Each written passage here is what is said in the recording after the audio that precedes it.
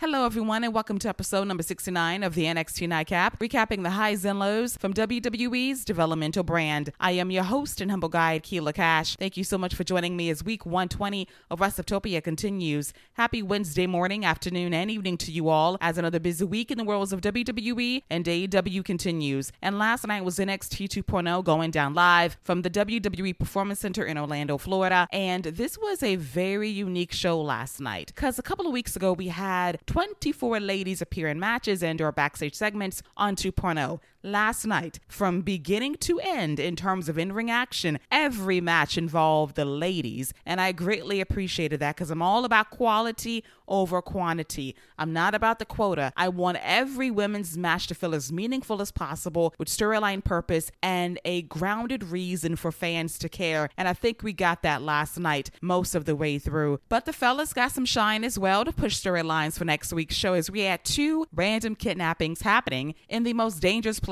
in WWE, the WWE PC parking lot. On top of that, we got Mob Wars 22 breaking out between Legado del Fantasma and Tony D'Angelo's crew, which leads to Santos Escobar versus Tony D'Angelo next Tuesday on 2.0 after Tony and company kidnapped Joaquin Wilde. And we had a hilarious phone call between D'Angelo and Santos Escobar agreeing to settle their score in the ring to see who will own the NXT territory moving forward. It is every episode of The Sopranos ever, with a little Godfather mixed in for good measure. It's all camp, it's all in good fun, and not so great kidnapping news. As I mentioned last week, there was a cliffhanger at the end of 2.0, with Braun Breaker celebrating in the ring after he retained his NXT championship against Joe Gacy. There were two druids in the ring, ready to strike, and the camera cut off. But thankfully, we got a digital exclusive from WWE.com showing the footage of Braun Breaker being attacked by said druids. And I will say that these druids have a very familiar finisher, Ticket to Mayhem. So dare I say, this could be the grizzled young veterans. But I digress. So they put a down-and-out breaker on this makeshift gurney covered in barbed wire. And Joe Gacy is directing traffic for them to go backstage and head outside to the most dangerous place in WWE, the PC parking lot. And they kidnap Braun Breaker. They throw him in an SUV, cover his head with a bag, and they take him to an undisclosed location with Joe Gacy talking as creepily as possible. And they leave Braun Breaker in the middle of nowhere. And that is where we left off, and that's how we started NXT last night via this very serious news update that has gone on for at least a week. And I am so over Joe Gacy and this dumbass storyline, and Braun Breaker has been going through it the last few weeks. And I guess this is trial by fire. If you can survive this supernatural bullshit, then you can pretty much survive anything in WWE. But my goodness, this is just too much even for me. And Joe Gacy was in the ring later in the show with two druids who have apparently showed their loyalty to Joe Gacy to be a part of his crew officially, as all the other druids have been released from their 10-day contracts. So I guess they now go back to The Undertaker to work on a more part-time schedule moving forward. And Joe Gacy wants Braun Breaker to join him, to embrace the joy of being inclusive and being a part of something bigger than himself. If he refuses, then he's in for a world of pain and hurt and devastation and blah, blah, blah, as the fans tell Gacy to shut the hell up because they're bored with this shit. As am I. But so it continues, and Joe Gacy will get an answer from Braun Breaker next week, and we'll see how it goes. And the two druids were standing by Joe Gacy's side, and I'm guessing once again is going to be James Drake and Zach Gibson as the two dudes who've sold their souls to Joe Gacy for reasons I do not understand, but maybe we get those answers in the weeks to come. In other dude news, Solo Sikoa appeared before the live crowd, and he is over with the PC people. They love him. They chant Uso, they chant Solo, and he wants another shot at the NXT North American Championship. Whether he's got to go through Cameron Grimes or Carmelo Hayes, he's got next. And Cameron Grimes comes out there to say, you know what? I understand it, but let me get through Carmelo Hayes first. And I promise you, you've got next for this NXT North American Championship. And the fans chant, you got lucky at Grimes after Grimes beat Solo last week when Solo had Carmelo up for Samoan drop, and Cam hit the cave-in on Solo to get the win to retain the NXT North American Championship. And just think where Cameron Grimes was a year ago. He was over going after the $1 Million Championship, having side feuds not only with Ted DiBiase, but LA Knight as well. And he was over. He was going to the moon. But my, how things have changed, as Solo is that guy the crowd is rocking with these days, and with good reason. He has improved dramatically in the ring as of late, and he's starting to come into his own on the mic, and I can see him being the next North American champion post In Your House, as Grimes alluded to the fact he would defend his championship against Carmelo at the next special event going down on USA very soon, most likely in early June, but we'll see about that. And Carmelo Hayes and Trick Williams attacked Cameron Grimes from behind as Solo walked away, but Solo turns around when Carmelo introduces a steel chair, and he makes a save by delivering a kick to the midsection as Carmelo was going to go flying with that axe kick to Cameron Grimes, and Grimes was a little bit shady towards Solo when Solo grabbed the North American Championship belt, and Grimes took it back with the quickness, and the fans kind of booed at that. But I'm looking forward to Solo versus Grimes Part 2, as they had a really good match for the NXT North American Championship a few weeks ago that was ruined by some outside interference courtesy of Trick Williams and Carmelo Hayes, and hopefully history does not repeat itself when Grimes and Solo run it back in a few weeks' time on 2.0. And now it is time to take a deep dive into last night's impromptu Evolution 2 out of nowhere, as we kick things off with Gigi Dolan and Jessie Jane, the reigning defending NXT Women's Tag Team Champions, going up against Roxanne Perez and Wendy Choo, and the titles were on the line as Wendy Choo delivered a top rope crossbody to all three members of Toxic Attraction in the ring. From there, Roxanne Perez worked over Gigi Dolan with several arm drags, and as she went for the O'Connor roll, Jessie Jane got the blind tag and she had a neck breaker on Roxanne Perez for a close near fall. From there, Roxanne was a babyface in peril for a bit until Wendy Choo got the hot tag and she worked over Jessie Jane with an overhead throw and that handspring elbow in the corner. Then she opens the ropes for Roxanne Perez to deliver a double tope to Jane and Dolan. As we go picture in picture, we come back and Wendy Choo's the babyface in peril until Roxanne Perez gets a hot tag once again and works over Toxic Attraction. Wendy Choo gets back in there and she hits her patented Sleeping Girl splash on Gigi Dolan before Roxanne Perez gets a hot tag once again to work over Gigi some more, including a nice Russian leg sweep for a close near fall, hits a hurricanrana as well, and then she goes for the Code Red, but as she does so, we got Mandy Rose causing trouble in the ring, blatantly interfering as Wendy Choo tackles her down, but this downtime allows Jessie Jane to super kick poor Roxanne Perez, and Gigi Dolan rose her up for the win. So that was a very flat ending to a solid women's tag team championship match. And after the match is over, Wendy Choo is going to go after Gigi Dolan and Jessie Jane, but she gets attacked from behind by Mandy Rose, who wallops her in the back with the NXT Women's Championship belt, and she proclaims that Wendy Choo will never be prettier than her. What a shallow message. And she gave a similar message to Indy Hartwell later in the show, noting that she can't imagine something like that happening to her when it comes to the end of Indy's marriage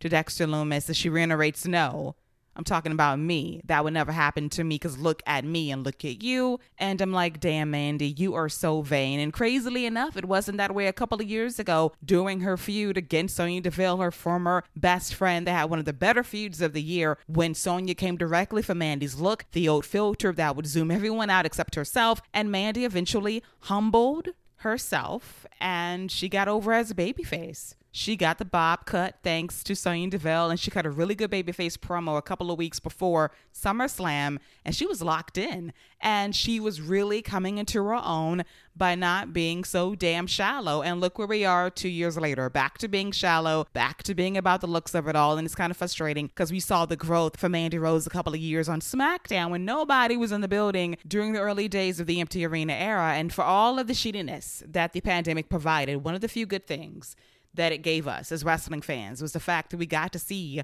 the stars come into their own as characters, to be a bit more stripped and bare for us, to really give us these true blue performances that we would not get in front of thousands of people that might the segment down. They were able to really trust their instincts as performers in order to cut these really believable promos. And Mandy definitely did that a couple of years ago. And I miss that for her. Now she's back to being self-absorbed, no choice of her own.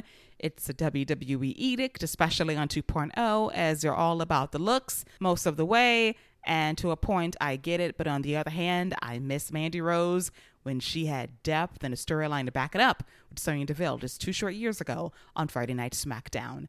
Next up is the opening round of the 2022 Women's Breakout Tournament featuring Fallon Henley versus Sloane Jacobs, and this match was serviceable. Fallon Henley has been pretty good in the couple of matches I've seen her in on 2.0, and Sloane Jacobs is 19 years old. She is the youngest person in this tournament, and she was a little shaky in spots, delivered a decent drop kick for a near fall, but it was all about Fallon Henley laying in those strikes and shots against Jacobs, and she finished her off with a Shining Wizard for the win. And we had Brooks Jensen and Josh Briggs out there celebrating with her as she moves on to the semifinals of the Women's Breakout Tournament. The only concern I've got with this tournament is the greenness in round 1. A lot of green matchups. Green can't lead green, and it's got to be kept short. Here's hoping that as we get into the semifinals and ultimately the finals, things get better from an in-ring standpoint, as Roxanne Perez is head and shoulders above everybody in this tournament, but it depends how she shakes out against Lash Legend and Nikita Lyons as we get deeper into the breakout tournament. Next up is the reintroduction of Kaylee Ray, now known as Alba Fire, going up against the returning Amari Miller, and it was really good to see Amari Miller back in the ring last night after what she went through a couple of months ago on 2.0 after suffering a concussion during the conclusion of her match against Lash Legend. And I thought Amari looked pretty good last night. She landed a neck breaker on Alba Fire early on, and she was not afraid to go strike for strike with Alba, but Alba was able to fight back and hit the Fire Bomb, formerly known as the Kaylee Ray Bomb, and she goes up top and does a swanton on Amari Miller for the win. And I gotta say, I really like the presentation of Alba Fire. Now, we know it's Kaylee Ray, but she can't go by that name anymore because it's legit her government name.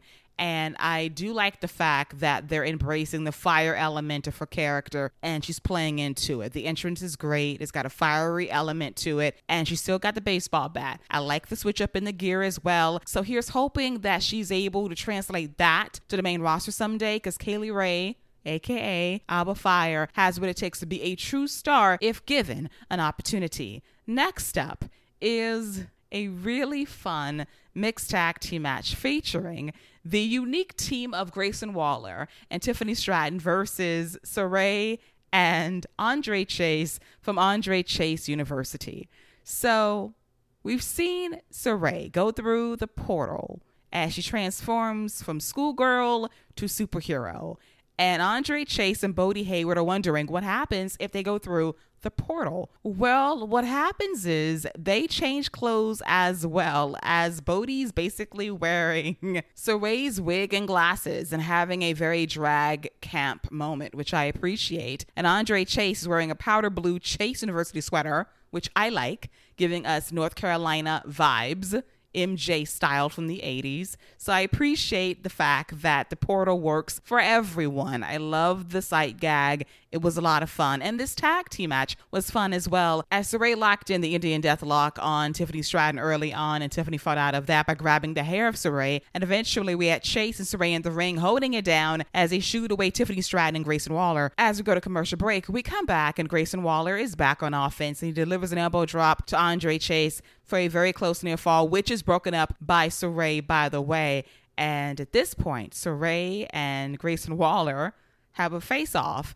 And as Saray is going to attempt that drop kick on Tiffany Stratton, Grayson Waller saves her. But Andre Chase grabs Grayson Waller, and Saray hits that drop kick on Grayson Waller instead. As this is happening, Tiffany Stratton is going to go for her Vader Bomb elbow drop for the win, but the horn sounds courtesy of Bodie Hayward as Saray gets her feet on the ropes, and she's able to roll up Tiffany Stratton for the win a short time later. So thankfully, Saray did not eat the loss once again, because she lost when she did not have her powers, and she lost with her powers in the last month or so. So I'm glad she got one good day against Tiffany Stratton, and I do love the unique trio of Saray, Andre Chase, and Bodie Hayward. Bodie Hayward is a star. He needs to get better in the ring, but he's got the personality down, and that is a blessing in this business. And he's embracing the craziness of Andre Chase University, saying that he is taking Japanese between the hours of 2 and 4 at Chase University. And Chase said he had no idea that his own for-profit university had a foreign language department. I should not like Andre Chase. I should despise Chase University, but I cannot. It's campy fun.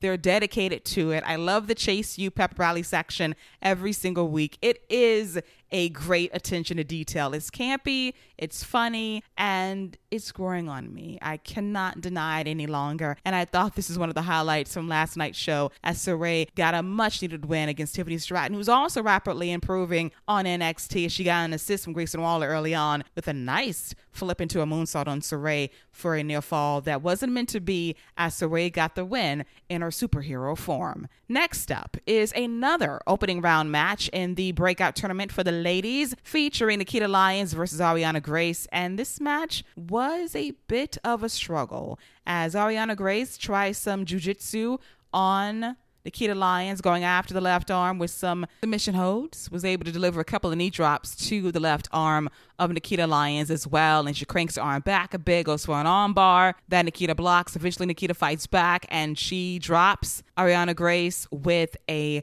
German suplex, which never looks pretty, but she does land a nice spinning kick on Ariana Grace, and she does hit that jumping split on Grace for the win.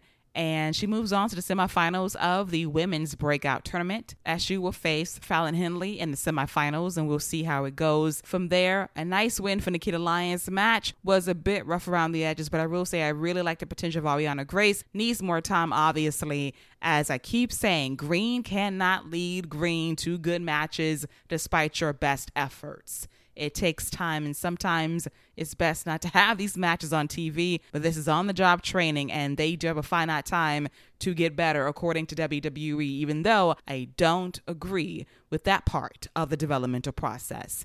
And now it's time for our main event, featuring Natalya versus Cora Jade, and this was easily the best match from last night's show, and this was also Cora Jade's best match to date, and Natalya is a big reason for that. She is a certified ring general. She would keep shit together, and normally you would see practice on display here. This did not feel like practice. It felt like a well thought out match that had good psychology to it, as Natalya went after the left knee of Cora Jade, and Cora Jade sold her ass off when it counted most, but she also had some offense with some nice knee strikes to Natalya, as she had her wrapped around the ropes at one point. Delivers a nice little foot stomp to the back of Natty as well, before hitting sliced bread number 2 for a close to near fall, but Natty goes after the knee of Cora Jade, slamming it into the ring post repeatedly, and she does lock in the figure 4 leg lock, and Cora Jade is struggling to break the hold, and she is going for the ropes, and Natalya keeps pulling her to the center of the ring, and she is struggling, and she is clawing to get to the ropes. She cannot, and she does not tap out. She passes out, and Natalya gets to win. Now, I read online that some fans did not like this finish because Cora Jade was looking at the referee saying, how much time do we have left? Do I have to pass out right now? And then, of course, she passed out. Then she woke right back up and she hugged Natalya, as Natty was very pleased with Cora Jade's performance, that she earned her respect, as NXT went off the air on a very peaceful note, unlike last week. And I was fine with the finish because we've seen people pass out from the sharpshooter before. Granted, in more dramatic and memorable fashion, such as WrestleMania 13, when it was Stone Cold Steve Austin versus Bret the Hitman Hart, and Austin was bleeding from his head. We got the blood pouring down in his mouth and teeth, and he refused to tap out. Flipped the bird, went to sleep, and he became a goddamn legend that night. Will the same thing happen for Cora Jade via this matchup? I honestly do not know, but I have always championed the potential of Cora Jade. She's got something. She reminds me a lot of Lita and AJ Lee, but Cora Jade is her own person, and she has what it takes to be a star someday. And Natalya will bring out the best in you, no matter what. And I keep going back to the moment Natalya made Charlotte Flair into who she was going to be 8 years ago when Natty fought for a chance to become the NXT Women's Champion. And her job was to get Charlotte to that next level, to reach that top tier status in the NXT Women's division. And she did so. They delivered a classic that still stands to this day as one of the landmark matches in the women's revolution. Can lightning strike twice for Cora Jade? I do not know, because she has to take what she has applied here last night and go forward and bring that same energy and passion to the rest of her matches, when she will eventually be the most experienced person in the ring, because Natty's not going to be there to guide her all the time. You can practice a match down to a science, but that's not wrestling. You have to be able to trust your instincts and to guide others when you're in that lead position. When you are the ring general, you got to be able to up your game for others. Can she do that for an Amari Miller? Can she do that for a Nikita Lyons? Can she do that against a Mandy Rose? I hope that she can, because Cora Jade was due not one but two singles matches against Mandy Rose for the NXT Women's Championship on New Year's Eve in January and NXT Stand and Deliver in April. And both times, those matches were changed to a triple threat and a fatal four-way. And I appreciate added experience to a matchup, but at some point, the training wheels must come off and you must trust your star to perform at a high level. Here's hoping that Cora Jade working with Natalya facilitates her being a star that can be the one that can be trusted to carry others and to be the equal to others in the ring as well. Because she does have the potential to be a star. As always, the core issue is WWE rushing this process to say you must be here in 6 months. You must be there in a year. If not, you're cut. And I hope they don't work so loose and fast with Cora Jade, because she's got it. Give her time to find it, and she will be your star moving forward, not only on NXT, but the main roster as well. And all in all, I thought this was a solid episode of NXT, dominated by the ladies. You gotta love it. And this was quality over quantity. I thought that most of the matches serve their purpose. You're going to deal with greenness during the early stages of the NXT Women's Breakout Tournament. Things should get better as we get deeper into the brackets. But I like the fact that NXT did not try to hype this as it's ladies' night. It's all about the ladies. And they just let the show flow as it should. It was organic and it felt like everything was meant to be. And that makes for a good show. Was it perfect? No. But I like the effort and the attention to detail to try to showcase the NXT Women's Division, because that was NXT's calling card for a very long time. And it's gone through a lot of changes, but you see the potential. I'm still mixed on some people being on TV to go through this trial by fire. It's a very tricky experiment. And we'll see how it goes as we inch closer to June and my deadline of this show being in a better place than it was 8 or 9 months ago. And we went through a rough patch in the last month or so. The show has stabilized a bit. Can it maintain that stabilization to make me a woman of my word, to make the prophecy come true? We'll see. But it's still on shaky ground, to say the least. And on that note, this wraps up episode number 69 of the NXT Nightcap, recapping the highs and lows from WWE's developmental brand. I hope you enjoyed it. As always, you can follow me on social media at Later Wrestling X on Twitter and on Instagram at Wrestleptopia. They can find me tweeting and gramming about these podcast shows that drop in the semi-daily recapping Monday Night Raw, NXT 2.0, AEW Dynamite, Friday Night SmackDown on Fox, and AEW Rampage on TNT. You know what to do, search Wrestleptopia and follow me on Apple Podcasts, Amazon Music, Audible, Google Podcasts, Buzzsprout, iHeartRadio, Stitcher Radio, TuneIn Plus, Amazon Alexa, and Spotify. I'll be back tomorrow morning with episode number 63 of The Dynamite Effect, recapping the highs and lows from AEW Dynamite on TBS. Until then, enjoy your hump day. Stay safe out there, and don't forget to wash those hands. See you later, boys and girls. Take care.